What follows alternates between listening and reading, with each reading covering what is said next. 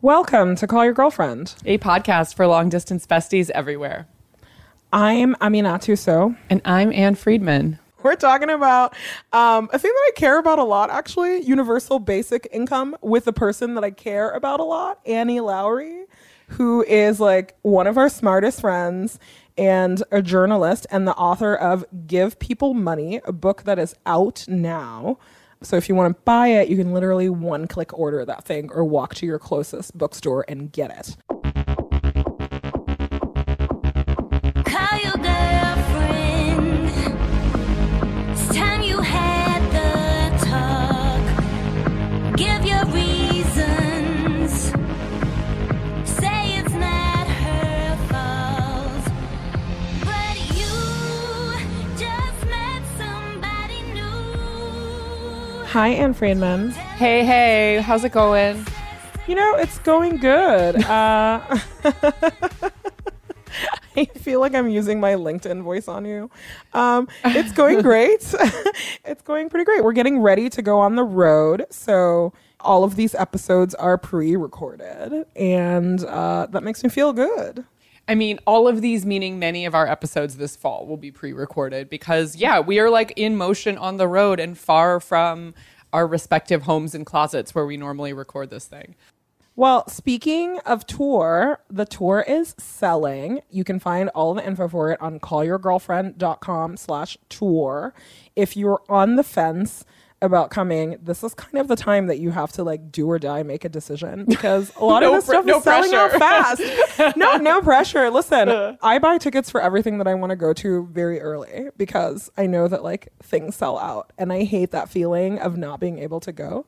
But that said, if you like living on the edge, I'm not even telling you this as a buy a ticket to Call Your Girlfriend. I'm just saying if you do want to come, this is like these next couple of weeks are that window where everything is narrowing down. Yeah, and also, to be honest, like the fact that the news is moving at this rapid clip and we are like in a constant state of like rage, depression, what the hell is going on as a result of it. Like being on tour and talking about the news every night instead of every week means that like if you wanna like check in with us and with some other listeners about things that are happening in real time, the live show is for you because frankly, like that's where we're gonna be. Our heads and our bods are going to be in that space for a good several week chunk. So come see us, get your tickets, and it's going to be a good time.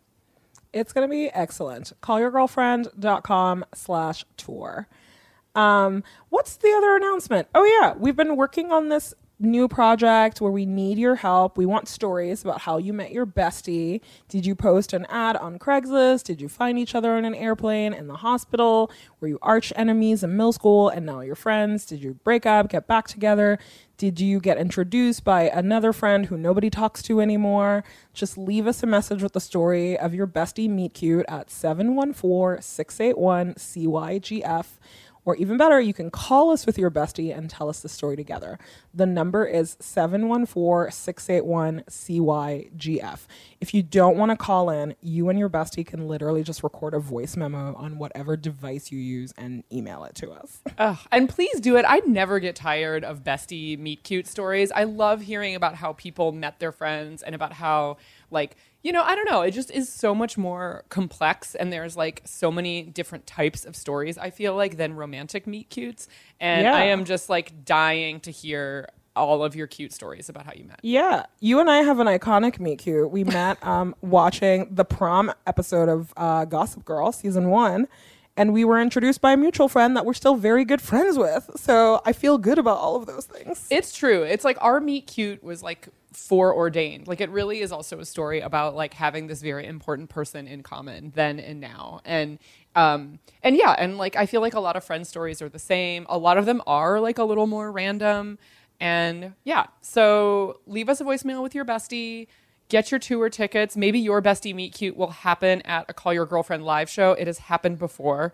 Oh man, that's always the best when you're like, when we ask people like, how do you two know each other? And they're like, we met in the line. And it makes me so happy. I just become a puddle of emotions. Nothing makes me happier. It's true.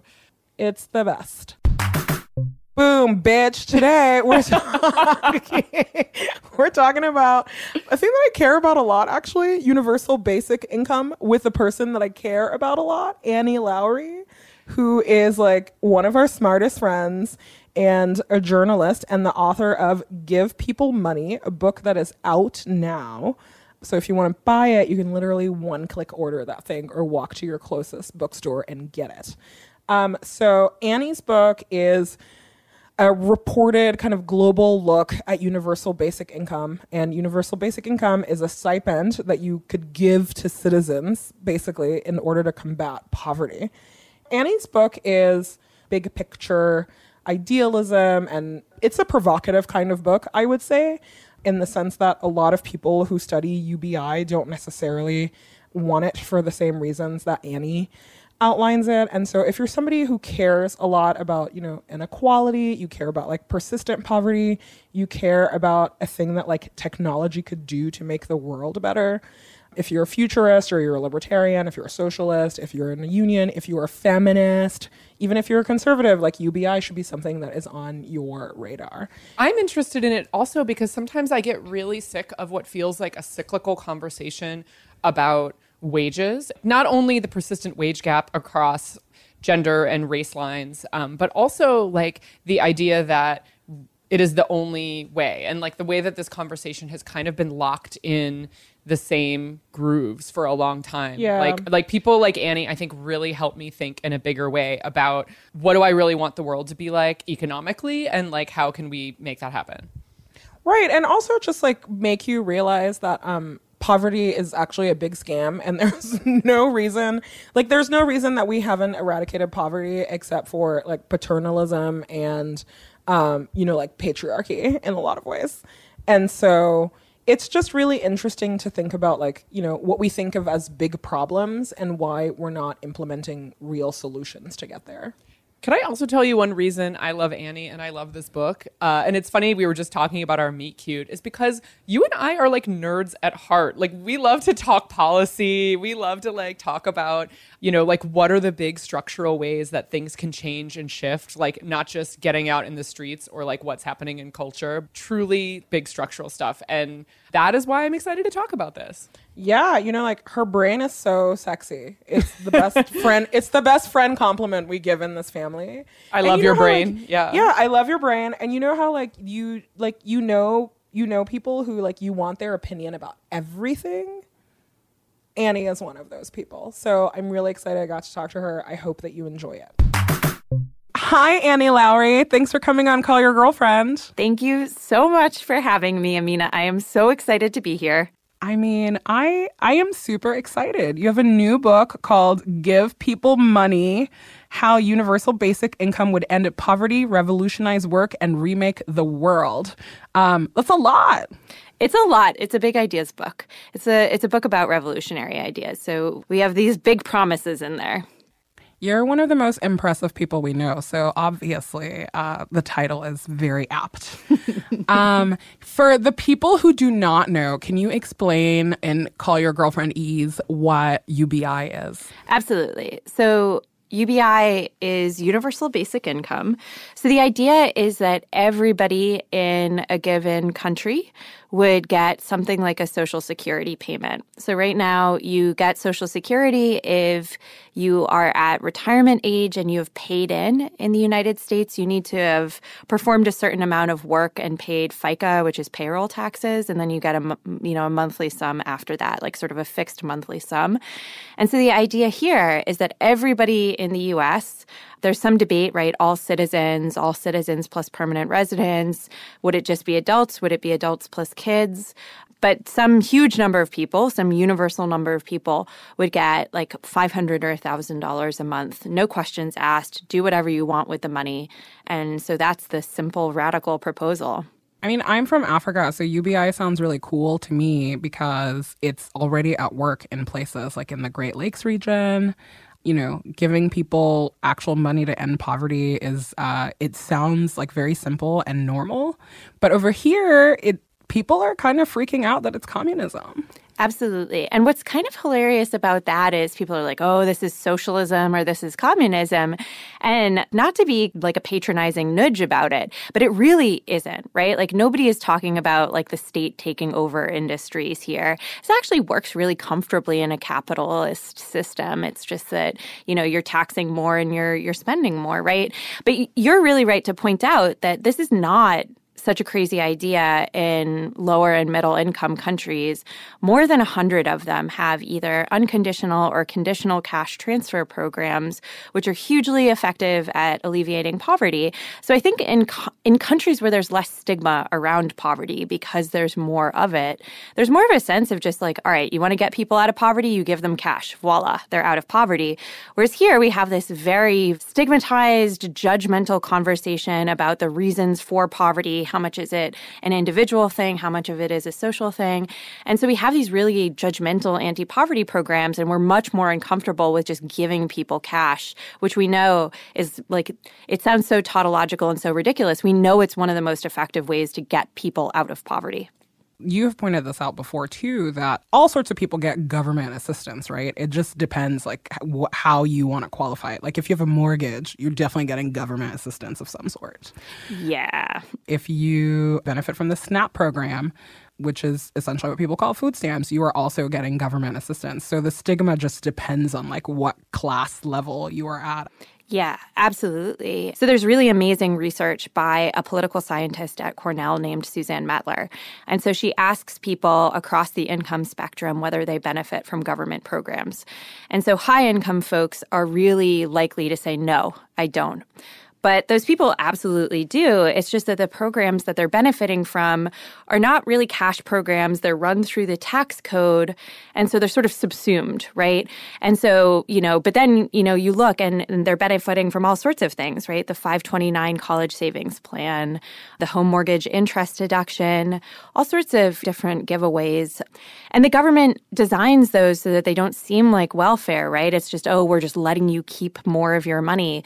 But in an accounting sense, that's not different than the government giving you money. They're just happening to do it by lowering your tax burden as opposed to sending you a check. Whereas if you look at low-income folks, they tend to benefit from not insurance or tax incentive programs, but welfare programs. And they're very well aware that they're benefiting from them because those programs are blunt and obvious, right? We are sending you this money, but you have to do these things in return. You know, so if you ask them if they benefit from government programs, they say yes. And so this is one of the ways that our entire system of social insurance and social welfare is designed to be punitive and judgmental towards poor people and to be invisible towards rich people, to give them more choice over their decisions, to say it's, you know, kind of happens invisibly for them and lets them think that they are not beneficiaries when they really are. Well, ooh, girl, say it louder for the people in the back. How does UBI work? How much money are we talking? How long does it last? Who is going to pay for it? So I think that the lowest hanging fruit, the most moral thing that we could do for the biggest bang for the buck would be to eliminate child poverty. It feels ridiculous even saying this. The United States has truly abhorrent levels of child poverty. We ensure that we do not eliminate child poverty in any of our welfare programs or our tax programs. You know, it's hard not to talk about it without getting angry about it. We could do this really cheaply, right? We just spent $80 billion more on our military. 1 in 5 kids in the United States grows up in poverty. Through something like a universal child grant, that number could be 0 next year without raising a single dollar of taxes. That's wild. It's infuriating, actually. It's disgusting. I don't know what else to say about it. Yeah, I'm like, we're building a space force, but kids are hungry. Okay. Yep. Yeah, you talk about solvable policy problems. There's lots of policy problems we don't really know how to solve. This one is not one of them. This is easy. And so then similarly, though, you know, just eliminating poverty entirely through the tax code with something called a negative income tax costs something like $200 or $400 billion a year. Like, I'm not going to sit here and say that's not a lot of money, but compared to what our government spends, is really not. You know, it's easy to either raise that through the tax code or frankly just to reallocate it from elsewhere. But then the really grand idea of UBI is that we're providing a universal form of social insurance. And we're saying that if you got the luck of the draw to be born an American, the richest society that the planet has ever known, we're just not going to let you fall back to destitution. We're going to give you that boost and that bump. Even doing that really big, grandest idea, it's not crazy, right? Like our taxes would come in line with Europe's. They would have to change a lot. But That's socialism, Annie. We don't want it, remember? No, it's That's still what we don't want. We don't want to be Denmark. I'm like, let's do real social. Let's go like take over important industries. Let's just like go to Wall Street and be like, surprise, you're all public businesses. You're all worker-owned collectives now. Wow. I feel like we need to like expand the Overton nationalizing window. Everything. Exactly. Take over the airlines.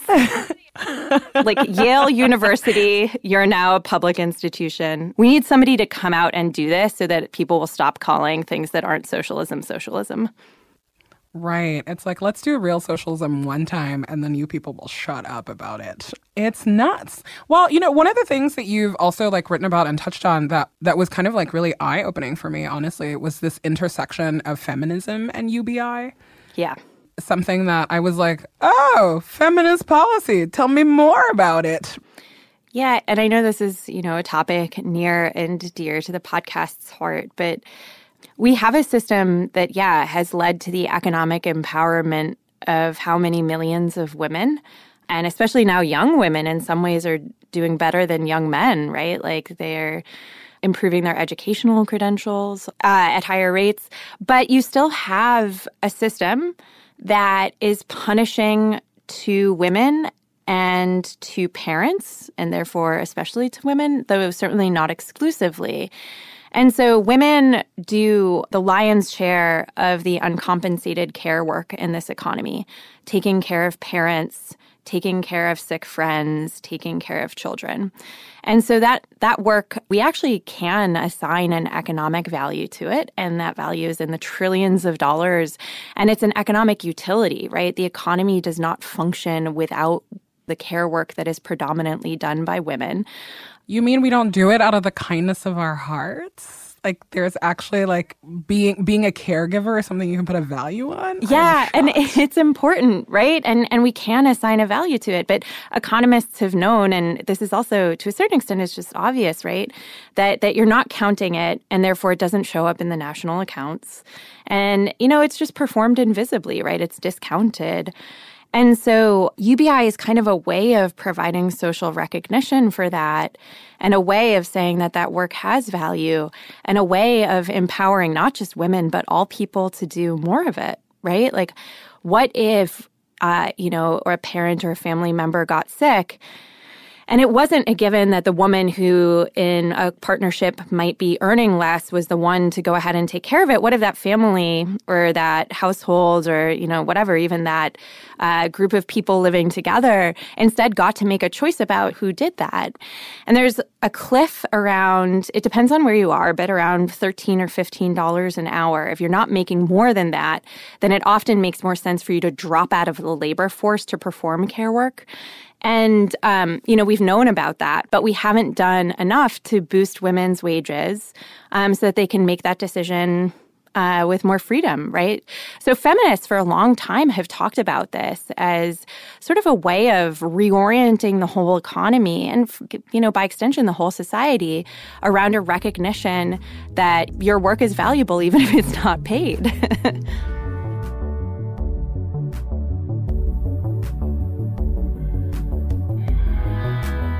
Let's take a little break.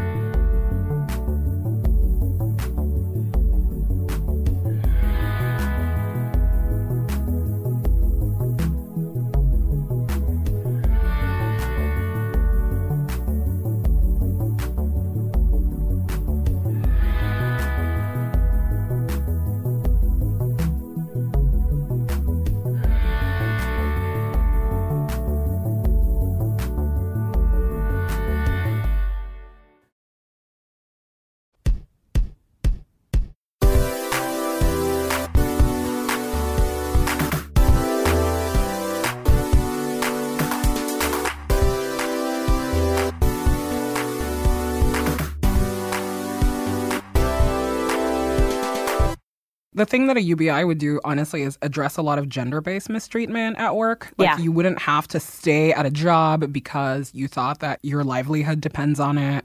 It gives everybody like better bargaining positions. You can negotiate for more flexible hours, that kind of stuff. Yeah. But one of the huge criticisms of this is that people think that, if we give women free money, they're all going to drop out of the economy because, like we're just going to buy face creams and not do work. That's something that strikes me, one, as like inherently condescending. Yeah. But I also think that it has some merit depending on the amount of money that we're talking about here, right?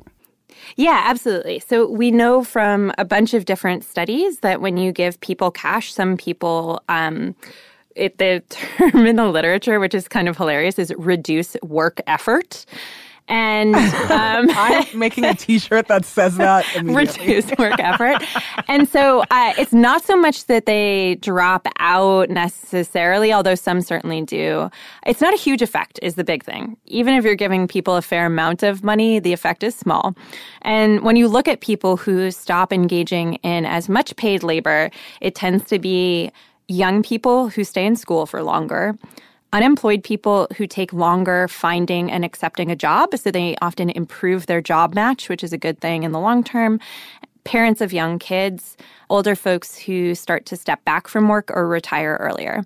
So that's not like everybody stopping working just to apply face creams and hang out at home and eat snacks.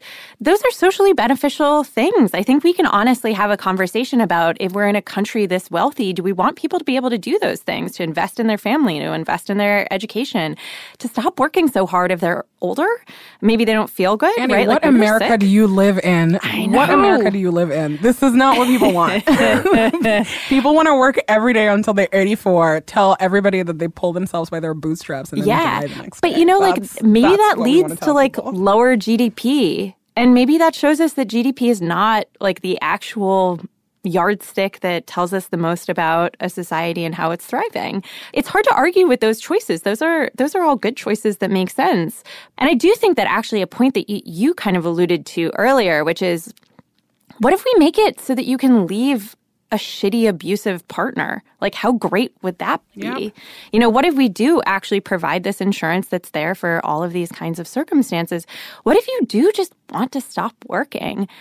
I mean, I get why that can be a hard thing, and you get to this whole kind of makers and takers phenomenon of, we'll have a nation of layabouts. But there's just nothing in the evidence to suggest that that is a true concern. And there's a lot to suggest that, in fact, people would be doing pretty good and useful things, and they might be happier.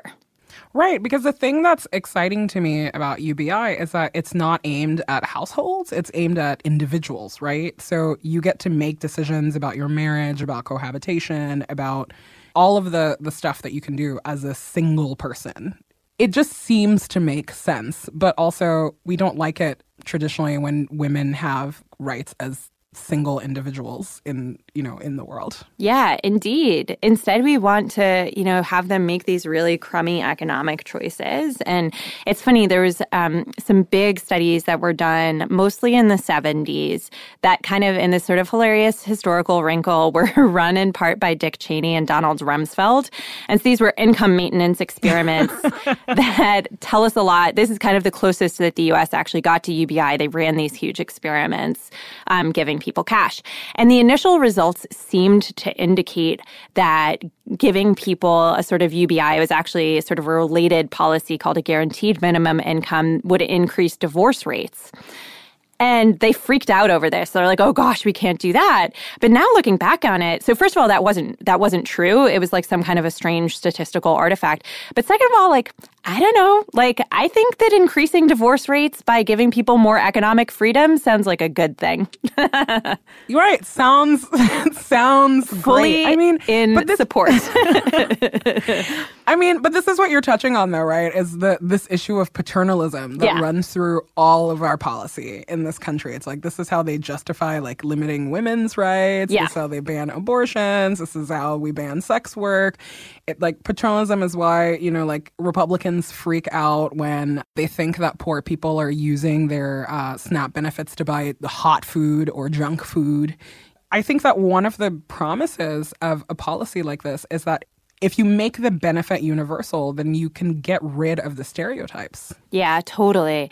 And it gets to, I think, a really important part of this, and touching on the intersectional part of it, the policies that we have that are the most paternalistic, most judgmental are those that we associate with Black women. So cash welfare being the kind of prototypical example here. Welfare recipients are predominantly women or disproportionately women. They are disproportionately Black, but still most welfare recipients are white. But nevertheless, it has, over the course of decades, become this policy that we've just associated with negligent Black moms. Mm-hmm. And so, we ask the people who participate in this program, who are mostly or disproportionately single parents, often very low income, to perform a work requirement. And so I was talking to a woman who receives TANF, and she was a mom who was also enrolled in community college. And to meet the... Sorry, can you explain what TANF is? Oh, sorry. Temporary Assistance for Needy Families. So this is welfare, our cash welfare program. And so as part of the programmatic requirement, she had to go to her community college and have her professors sign a sheet attesting that she had been in class in order to receive her state benefits. And this was so humiliating to her, right? To have to go to your professors and be like, oh, hey, I'm a mom, and like, could you sign this to show? But that's the point, right? Do this or else we're going to take your benefit away. And then what are you going to do with your kids? And it's infuriating, right? We don't have any of these kinds of requirements for the programs that are aimed at rich folks. You do not have to pee in a cup to get a home mortgage interest deduction. You do not have to meet a work requirement. You don't have to show... We should make them meet all these requirements. I know, it would be great. Like an asset test, you're going to have to reapply every 3 months in person. You need to meet with a social worker. You have to justify that turret and your golf cart. Right. Like we're giving you a lot of money. I want to know that you're not going to like snort it all up your nose. Thank you, rich person. Exactly.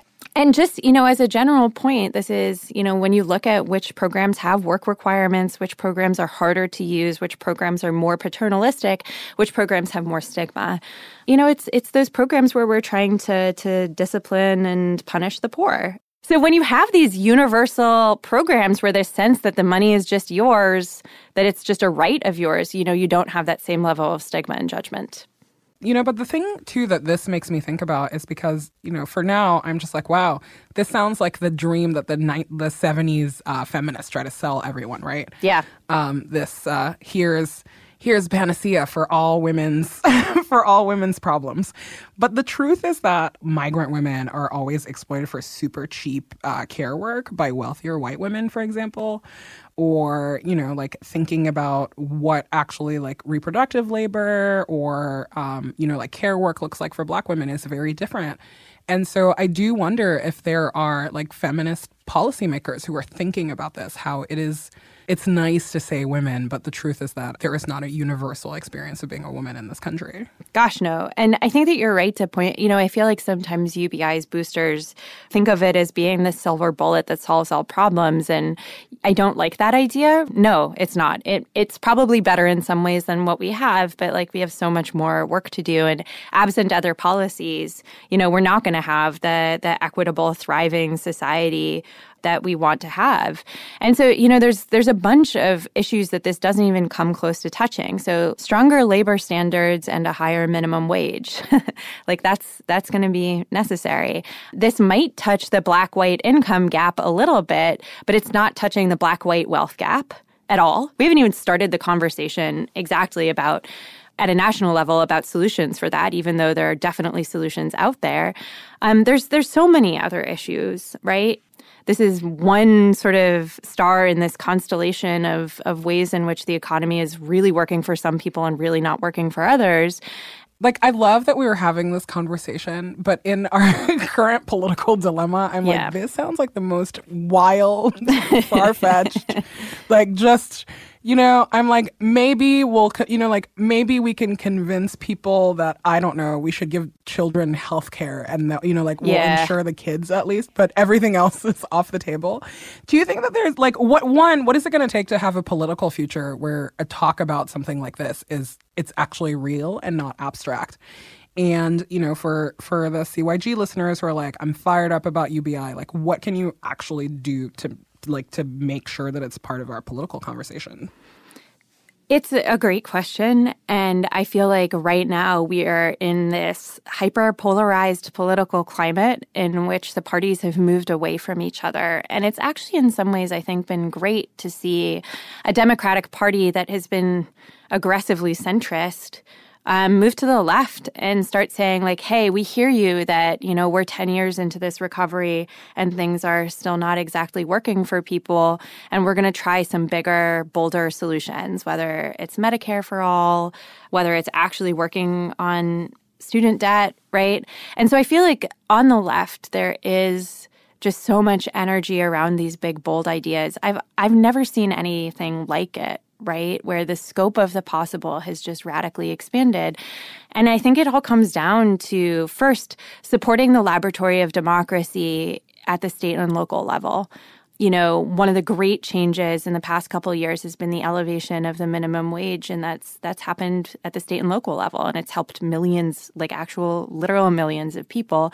And so supporting these kinds of initiatives at the state and local level is so important. And then, you know, it sounds so ridiculous, but right, just gosh, like vote, getting people to vote, helping more people vote, and being politically attuned as the conversation goes forward, I think is the real thing.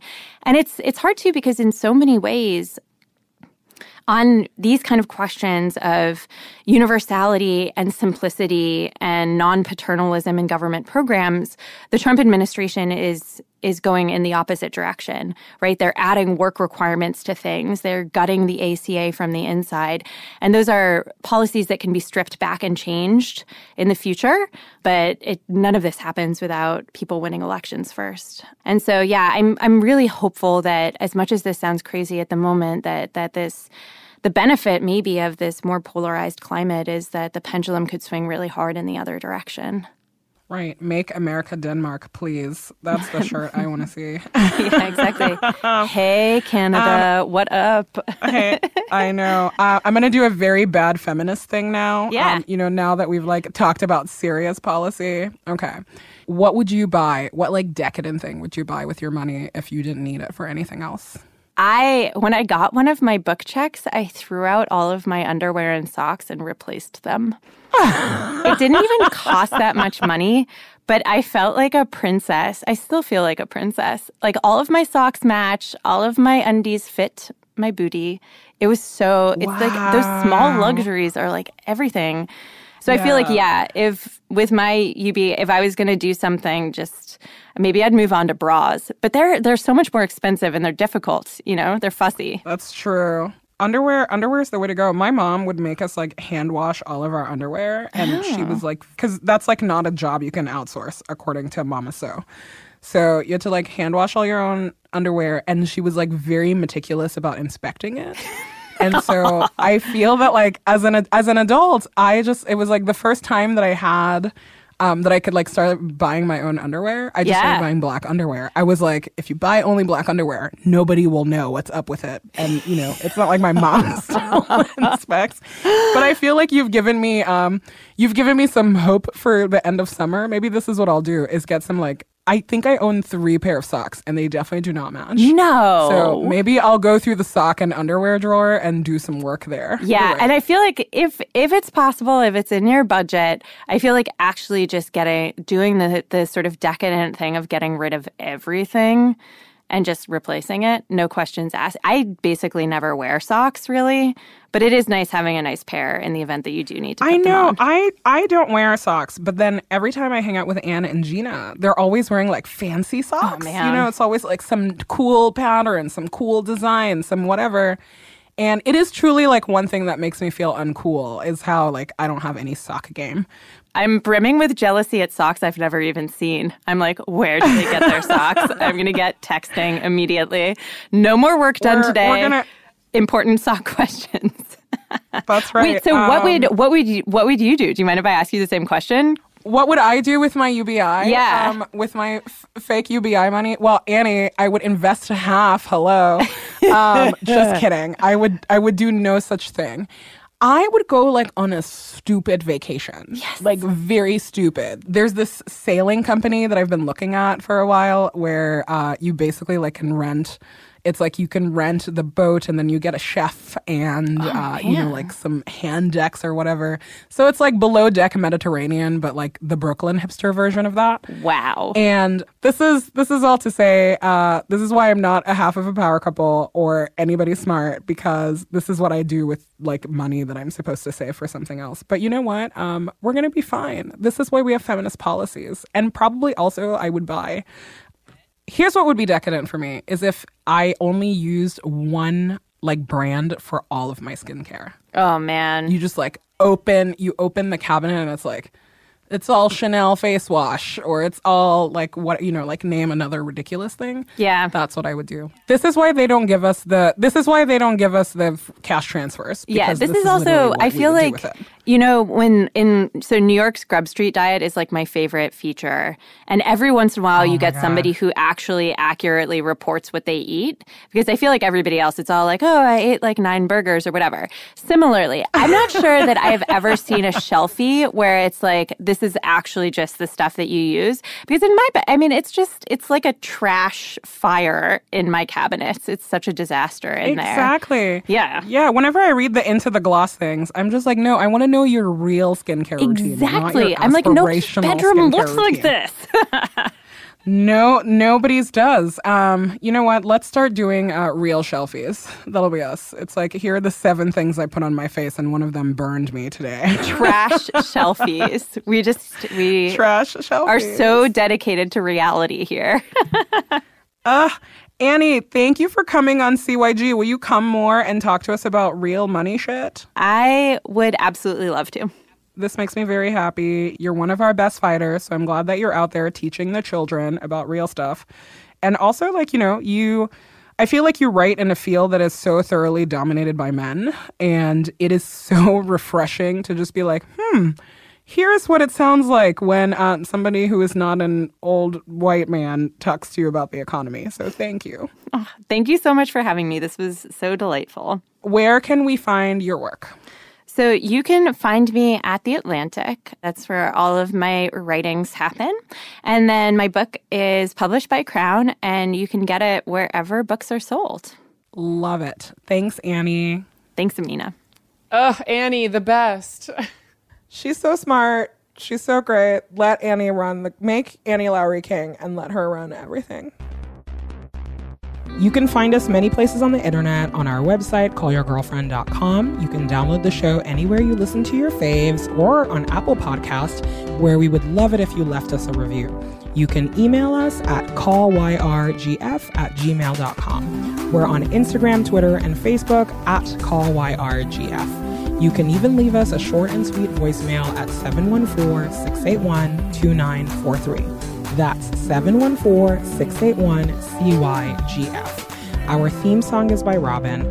Original music is composed by Carolyn Pennypacker Riggs. Our logos are by Kenesha Sneed. Our associate producer is Destry Maria Sibley. This podcast is produced by Gina Delvac.